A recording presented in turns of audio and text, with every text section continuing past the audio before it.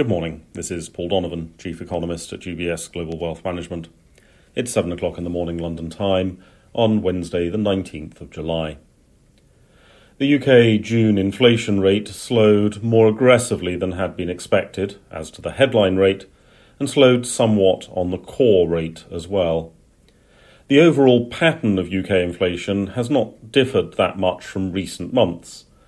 Beyoncé did not add to this month's recreation and culture inflation rate, but Harry Styles may have to take some of the blame for ongoing inflation there. Concert ticket prices hit inflation when the performance actually takes place. Consumers are still generally intent on enjoying themselves, it would seem, and so holiday, restaurant and hotel inflation has proved to be a little bit sticky. Mobile phone charges rise automatically, and while people may switch to cheaper providers, that switching is not picked up in the data. Furniture and other durable goods prices are in disinflation territory. This is nothing to do with the Bank of England's policy, of course, and just confirms the end of the 2021 transitory inflation episode. One issue with the headline UK inflation rate is that food prices are falling more than inflation is.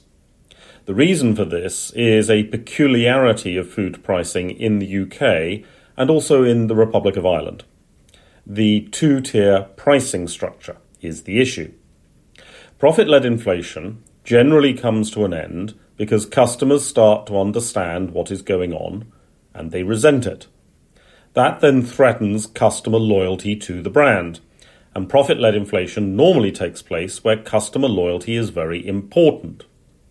UK supermarkets have responded to growing customer anger about food price increases with price discounts, but only for holders of loyalty cards.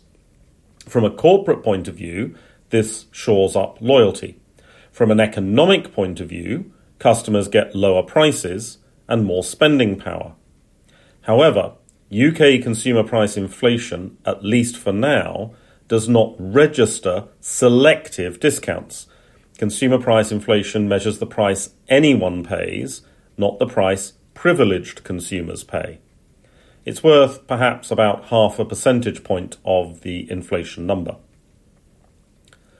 We do also get euro area consumer price inflation today for June, but this is a final figure, and the final figures are rarely revised from the initial estimates. Europe also does not recognise two-tier pricing, but it seems that European retailers have not gone down that route, with the exception of Ireland. The US is offering up housing market data with starts and building permits. The demand for new houses is one area where Fed policy obviously has an impact, indirectly at least, through the mortgage rate. However, the US fundamentally has a housing shortage.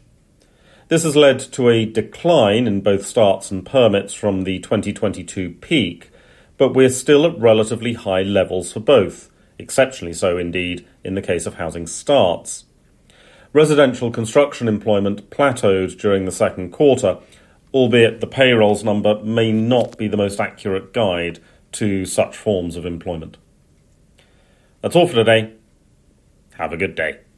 UBS Chief Investment Office's investment views are prepared and published by the global wealth management business of UBS AG or its affiliate, UBS. This material has no regard to the specific investment objectives, financial situation, or particular needs of any specific recipient and is published for informational purposes only. As a firm providing wealth management services to clients globally, UBS AG and its subsidiaries offer both investment advisory services and brokerage services. Investment advisory services and brokerage services are separate and distinct, differ in material ways, and are governed by different laws and separate arrangements. In the USA, UBS Financial Services Inc. is a subsidiary of UBS AG and a member of FINRA SIPC. For information, please visit our website at ubs.com/working with us. For a full legal disclaimer applicable to the independent investment views produced by UBS, please visit our website at ubs.com/CIO-disclaimer.